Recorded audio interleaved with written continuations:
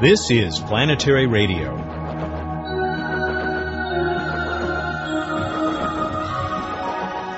We hope all of you are enjoying the holidays.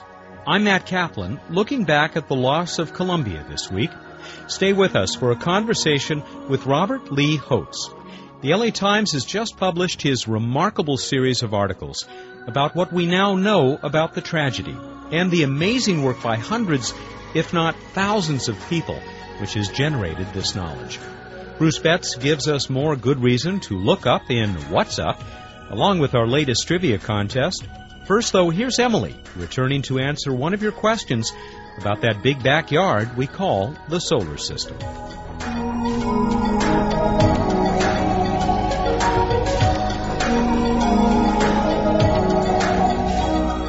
Hi, I'm Emily Lakdawalla with questions and answers.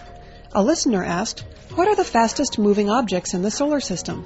Comets are the solar system's fastest solid bodies. The speed of a comet depends on the size of its orbit and its proximity to the Sun.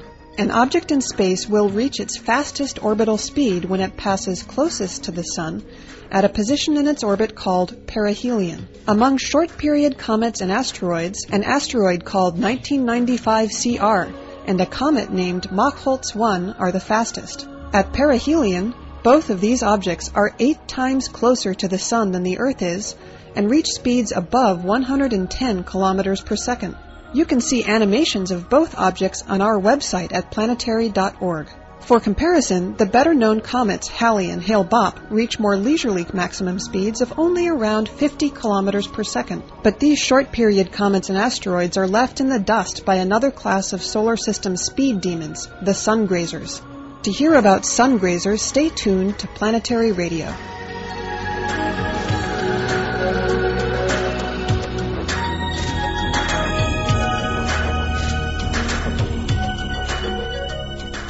For the last 6 days, readers of the Los Angeles Times have seen a remarkable series on page 1. I've been reading the Times for a very long time, and I've never seen anything like it, called Butterfly on a Bullet. The 6 installments trace the aftermath of the Shuttle Columbia disaster. It is the work of Times staff writer Robert Lee Holtz, and he joins us now on Planetary Radio. Lee, thanks very much for being here. Oh, it's a pleasure to be talking with you. And I should say, we're speaking on the Friday before this program is first heard, and it happens that I've just read the last installment of the series. I congratulate you. It's quite an accomplishment. Well, thank you very much. We invested a lot of time and effort in it. It shows. Why Butterfly on a Bullet? Well, as it happens, Butterfly on a Bullet is a descriptive phrase that I should really credit to a retired astronaut named Story Musgrave, who used to call the shuttle system the butterfly bolted to a bullet because the winged orbiter, which is really the portion of the space system that the astronauts actually inhabit and fly in, as your listeners no doubt know, is a very distinctive-looking white delta-shaped thing, and it's attached during launch to this enormous bullet-shaped copper fuel tank, and it's a quite evocative word picture, which I was happy to borrow and hopefully improve on slightly. But it does, it seems to me, go to the heart of the essence of the space shuttle system, which is it is a very, very fragile flight vehicle that is attached to this rather brutal and ballistic equipment. It's what it looks like on the pad, but it also sort of evokes the fragility of the whole thing, the bullet, the tank itself, but also in this context, I think it evokes the block of foam that hit the left wing of the shuttle. And we'll be talking about that foam, of course, and its critical role in what happened to Columbia. I mean, it struck me that this metaphor, butterfly on a bullet, is it's much more attractive, but in some ways somewhat similar to the old one used by the Mercury astronauts, spam in a can. Oh, well, the spam in the can aphorism really was a kind of insulting thing that I think the X-15 test pilots first came up with. Right. As a way of dismissing the importance of the manned space effort, because the astronaut in the Mercury capsule, who would have very little direct flight control, they felt would just simply be, well-potted meat. The idea of the butterfly and the bullet is just more, I think, goes to the beauty and the fragility of this space transportation system. Interesting that you call it beautiful. I mean, I agree with you there, but it certainly was not the space transportation system that was hoped for by some of its designers, one of whom, a legendary man who could probably most accurately be described as the designer of this shuttle, you got to meet. You're referring to Max Faget. I sure am. Maxime Faget, who was I believe the first chief engineer of the manned spaceflight program, a guy who was responsible for the design of, I think, every manned U.S. spacecraft that has flown, Mercury, Gemini, Apollo, and contributed a great deal to the final shape and design of the space shuttle system. He did have a very different idea of how the shuttle system ought to work. It was fascinating to sort of meet a guy like that, who he's now in his early 80s and has retired to a home in Houston. The opportunity to kind of sit and listen to him replay a lot of these design debates and things made something that for some of us is almost ancient history come back to life. And that's one of the points that you cover in the series, that one of the difficulties faced in the shuttle program and in investigating this accident is that we're talking about a system that is quite elderly now, and that a lot of the people who created it are either also retired, like Max Faget, or have passed away. Well, it turns out that the shuttle system's chief virtue has, over the course of time, become a terrible curse, if I may put it that way, which is to say its reusability. I mean, we don't think of this often, perhaps, but when you engineer something, I mean, you take materials and they embody the design choices that you make. And with the shuttle system, its wing shape, coordination of the various systems, the particular approaches to the quite daunting problems of ascent and re-entry. These are all kind of 1972 ideas. And because the system is reusable, and for a variety of reasons, some of which are technical, but some of which are political, it's never been replaced itself, we're stuck with these choices, some of which were quite wise and good, but some of which were limited by what we knew at the time, and we've never really had the fundamental opportunity to incorporate the lessons that we've learned about human spaceflight that the shuttle has taught us. So every time we launch this vehicle, we're sort of going back in time to 1981 with the best that we could do, 22 years ago. And yet there is still no viable alternative, and so we continue, even in this period following this terrible accident, to pin our hopes for manned spaceflight, at least for the near term, on this system. Yes, and I don't really think that NASA can be faulted for that. That's a decision that lies properly in the White House and in Congress. And when the idea of an orbital space plane that might in some way serve as a replacement for the space shuttle was broached this fall in Congress, I mean, it was promptly slapped down. So whether we like it or not, we are stuck with the shuttle. Let's talk about NASA a little bit. One of the clear conclusions, I think it's safe to call it that, of your series, is that we can be pretty confident that we know what caused this accident. And I wonder if, in your opinion, NASA was overconfident in some respects.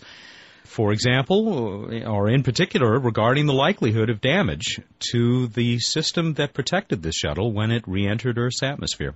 Well, I think that we can be quite confident that we understand both the technical and the human causes of the Columbia accident. Although it took a great deal of scientific and engineering investigation to arrive at the conclusion.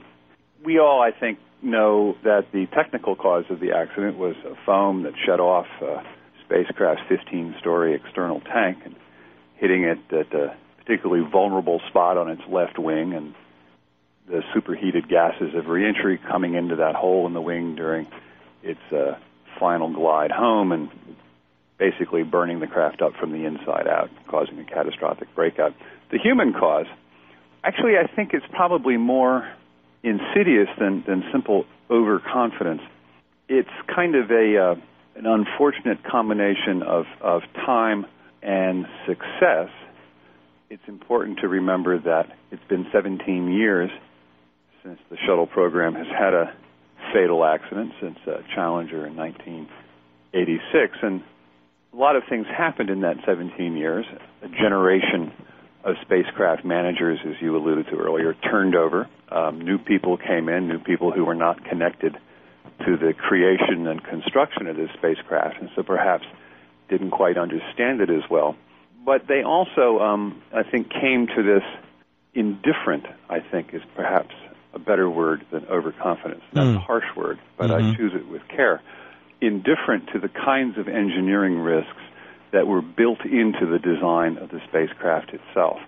Because the truth is that the particular technical flaw that killed the 7 astronauts aboard Columbia could have happened on any flight in the 22 years that the space shuttle has been flying, because the problem of the foam shedding off the tank is one that has plagued the spacecraft since its first launch. An important design characteristic of the heat shield system that protects the astronauts during launch and reentry is that nothing, repeat, nothing, underscore, nothing, can strike that system because it's very, very fragile. And, these people, I think, in believing that they were operating in good faith, just got used to the idea that they could violate that specification with impunity. Simply ceased taking the kinds of precautions that earlier shuttle managers had taken as regards that danger. Lee, we need to pause for a moment, take a quick break, and then come back and talk some more about this series that you have written for the Los Angeles Times, Butterfly on a Bullet, about the Columbia disaster and its aftermath. Planetary Radio will continue right after this. Come to Pasadena's other big New Year's party. Wild About Mars comes to the Pasadena Convention Center on Saturday and Sunday, January 3rd and 4th.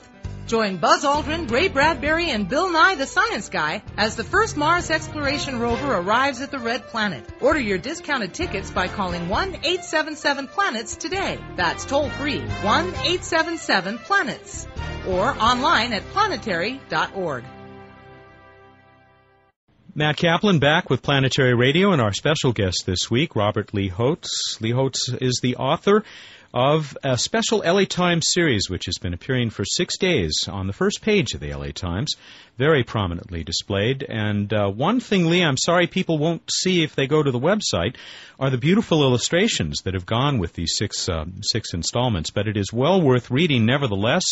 And even if you're not where you can easily get a copy of the LA Times, it's on the website at latimes.com/Columbia. And, of course, we will have that website URL, that address, on the website of the Planetary Society, where this radio program is posted.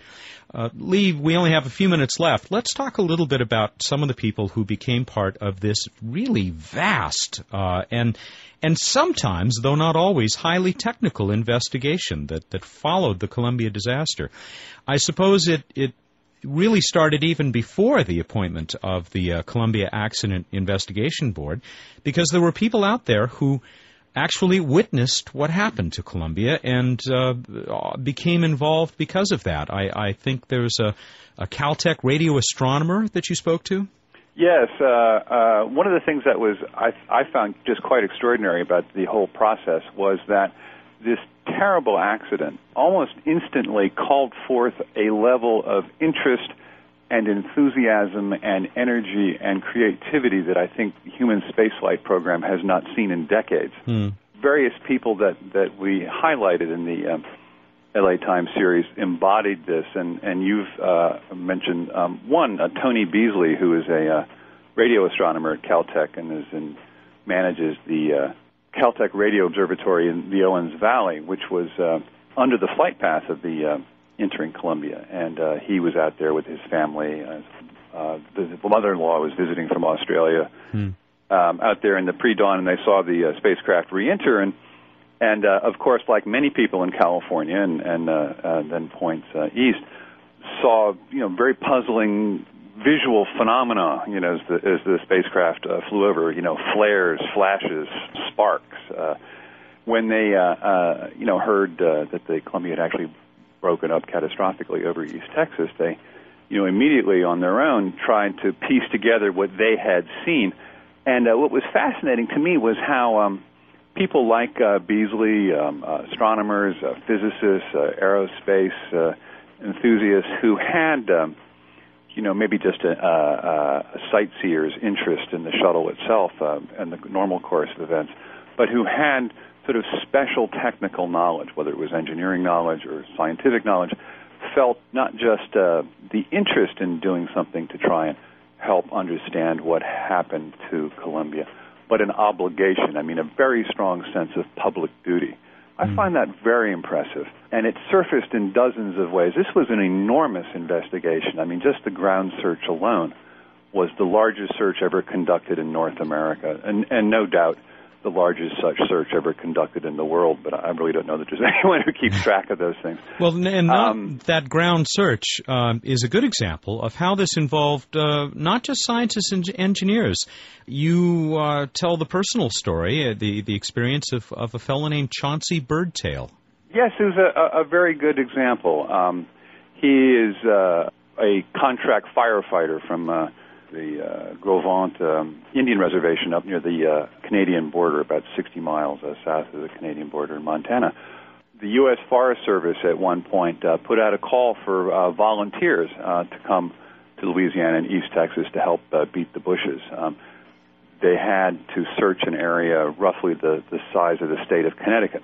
It's an enormous amount of terrain to be covered, and so Birdtail, like many, just volunteered to join the search. Now, he's a quite wonderful character, if I may say so, because he had a lot of family obligations. His wife was pregnant, things like that. And he had to pay a driving fine, and the money from the Forest Service was pretty good. And so he initially went down to join the search simply as a way of earning some spare change. But as the days went on, and he got caught up in the emotions surrounding the accident and whatever. He himself, who'd had no contact with space flight and no particular interest in it, began to feel the romance of this great exploration effort, and at the end, I think, was a quite changed person.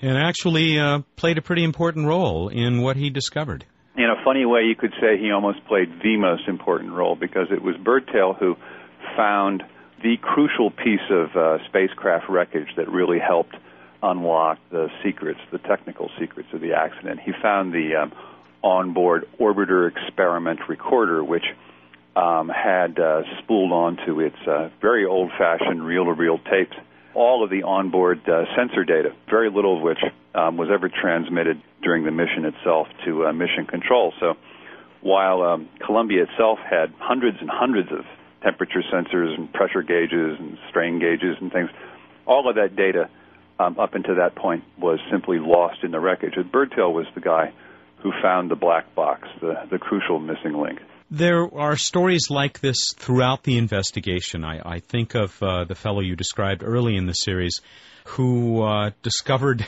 how very vulnerable the heat-resistant panels were just by dropping pencils on them. Another place called the Hogworks, which I wish we had time to talk about, but we are running pretty short of time. I certainly and very strongly encourage our listeners to check out the series that Robert Lee Holtz has written in the LA Times. Again, it's latimes.com/Columbia. Lee, with just a couple of minutes left here, where does all of this leave us? Where do we and NASA now go? And do you think the steps that should be taken are being taken? Well, I think that, there are two answers to your question. The first is that NASA's most remarkable achievement, I think, is underappreciated, and it's not the Space Shuttle or the Hubble Space Telescope or the Mars landers, which are due at Mars, I remind your listeners, in just a couple of days.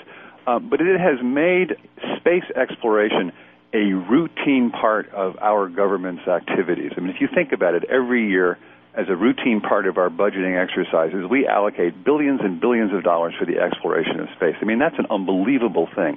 That's routine spaceflight, and I think we don't sufficiently appreciate that.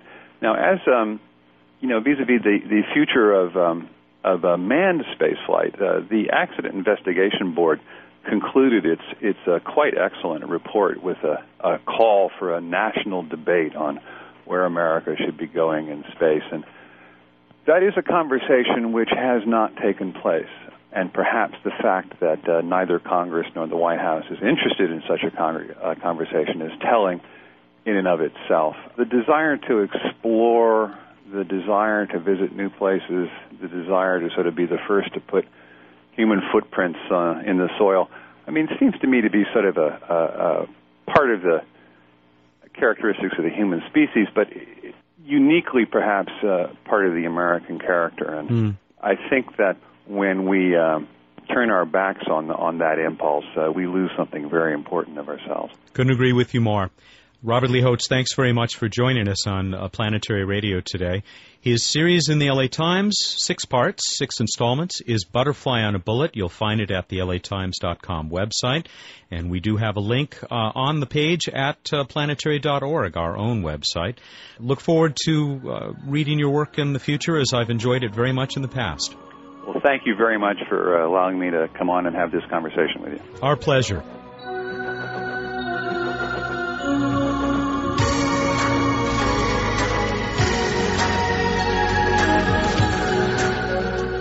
I'm Emily Lakdawalla, back with Q&A. What are the fastest moving objects in the solar system? Sun grazers. Sun grazers are comets on highly elongated orbits that pass very close to the sun. A sun-grazing comet discovered by the SOHO spacecraft in 1996 achieved a maximum speed of over 1,000 kilometers per second, over 30 times faster than the Earth moves in its orbit. At this speed, you could make the trip from Los Angeles to New York in just over 3 seconds. The highest theoretical speed for a solar system object would be even faster, about 1,600 kilometers per second, for a sun-grazing comet in a nearly parabolic orbit with its perihelion near the edge of the sun. However, these super-swift sun-grazers pay dearly for their reckless lifestyle. Eventually, in a final sunward plunge, nearly all of them are consumed by the solar inferno. Got a question about the universe? Send it to us at planetaryradio@planetary.org. Be sure to provide your name and how to pronounce it, and tell us where you're from. And now, here's Matt with more Planetary Radio.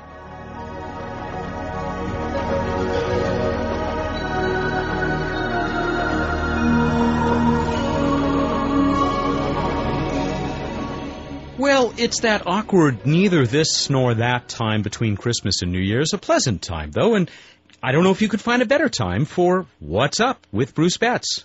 Hello, Bruce. Hello. It's a fabulous time for What's Up. Of course, it's always a fabulous time for What's Up. That's right. You've got some great things to see in the sky. And they're the same planets I've been talking about, but let me tell you, I was out looking at them last night, crystal clear skies. They're just beautiful. You've got Venus looking stunningly bright in the west shortly after sunset. Up above that, you've got Mars and Saturn nearly overhead in the middle of the night, and then Jupiter coming up after midnight, but also stunningly bright. If you've got a nice view of the sky, try something fun and find one of these planets and then look in a line crossing roughly from east to west, and you'll see the other planets along this line because, of course, all the planets orbit in almost the same plane, the Earth's plane being called the plane of the ecliptic. There you go, a little education for you. But it's fun to watch them in the line across the sky. Good stuff, good planets. We like them. And a cool time to do that just before Spirit arrives at Mars, as most people are probably listening to us. But I digress. We'll get back to that in a moment. What else do you have for us? Well, speaking of Mars, this week in space history, we look back on a launch, the last launch of a U.S. lander to Mars before the Mars exploration rovers. January 3rd, 1999, Mars Polar Lander was launched. It was later lost on its way to Mars, making the arrival of these new rovers all the more exciting. Let's move on to Random Space Fact! Did you know, Matt, actually you probably did, that many of the larger rocks about the Viking landing sites as well as the Mars Pathfinder landing site were given fun names? Oh, yes, because Yeah. I have the Planetary Society poster of those, and they're a crack-up. And you can go to planetary.org, follow the links to the store, and you, too, can order this poster. But they are, and a lot of people are familiar with Pathfinder, but Viking also had a lot of fun names, including Toad, Badger, and Guppy, which, as with some of the Pathfinder names, were named because of some resemblance to those creatures. They also had ones named for all 7 dwarfs, and the largest of the rocks near the landers was named Big Joe. All right, good stuff. Let's go on to the trivia contest. Last week we asked you, what famous dead physics dude was born on December 25th in the 1600s? How'd we do, Matt? We did great. We continue to get more responses than we used to, so we hope you'll join that crowd.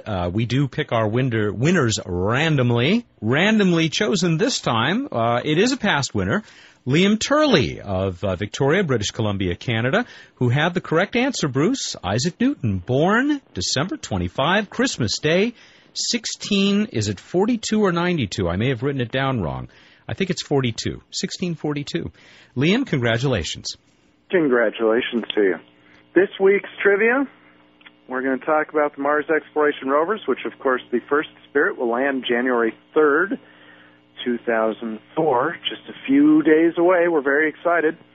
The Mars exploration rovers have rad motors. This, of course, is Astrobot Biff Starling's favorite piece of equipment on the spacecraft because they're rad. What does rad stand for? And how many rad motors does each spacecraft have? Radical dude. Go to Radical Dude. Go to planetary.org/radio and find a way to enter our contest and win stuff. Speaking of Mars exploration rovers, of course, we've also had the European Space Agency Mars Express orbiter went into orbit successfully around Mars during this last week. And as of this recording, the Beagle 2 lander had not been heard from. But Mars Express, very successful. We send our congratulations to the European Space Agency. And we look forward to the first landing of the Mars exploration rover Spirit on January 3rd. We will, of course, be having Wild About Mars in Pasadena. People can tune into the webcast on the web at planetary.org/WAM, W-A-M, or come visit us in Pasadena. See Matt. He's real, not just a hologram. See me and see other actually genuinely famous people and have fun experiencing the landing live and a giant screen. Absolutely humongous. And not only will you see Bruce, you may see Bruce juggle. Let's not dissuade the people. No. It's worth seeing for at least a couple of minutes, folks. And because of Wild About Mars, next week's Planetary Radio will be a special edition of the show. Now, exactly what that means, we don't know yet because it hasn't happened. But you can bet that there'll be some good surprises and probably some very interesting people featured as part of the show. And don't worry, we'll have What's Up. Once again, Bruce, that's it. Fabulous. Well, everyone, as the year closes out, look up the night sky. Think of all the things you're thankful for in the year 2003. Thank you, and good night. Happy New Year, Bruce. Happy New Year, man. Bruce Betts there, the Director of Projects for the Planetary Society, who joins us each week right here on Planetary Radio. Please do return for our special show next week, and check out the live webcast Saturday and Sunday, January 3 and 4, from Wild About Mars in Pasadena. Finally, keep your fingers crossed for the safe arrival of Spirit on the Red Planet. Take care, everyone.